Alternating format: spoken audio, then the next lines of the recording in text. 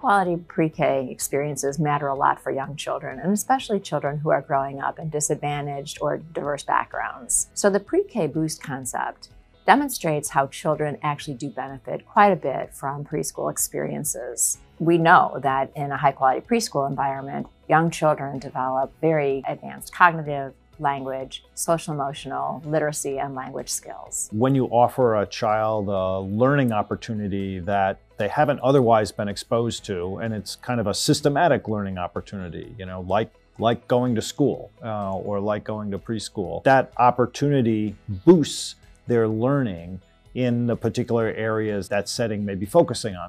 When children have access to preschool, especially high-quality preschool, they're entering kindergarten better ready to learn and better prepared to succeed, and this helps them continue on a positive trajectory throughout their schooling career. We know that when children have access to a high-quality pre-K program, it can have positive benefits, particularly for low-income students and other students who may be disadvantaged. Learning about what a high-quality program looks like can actually help reduce key disparities that we see in our educational system prior to the start of formal elementary school. One thing that the network is starting to understand is the need for early childhood educators to really be able to provide learning opportunities for students that hit across a number of skill areas, a number of interests that range from their social emotional skills through their language skills, through their early academic skills.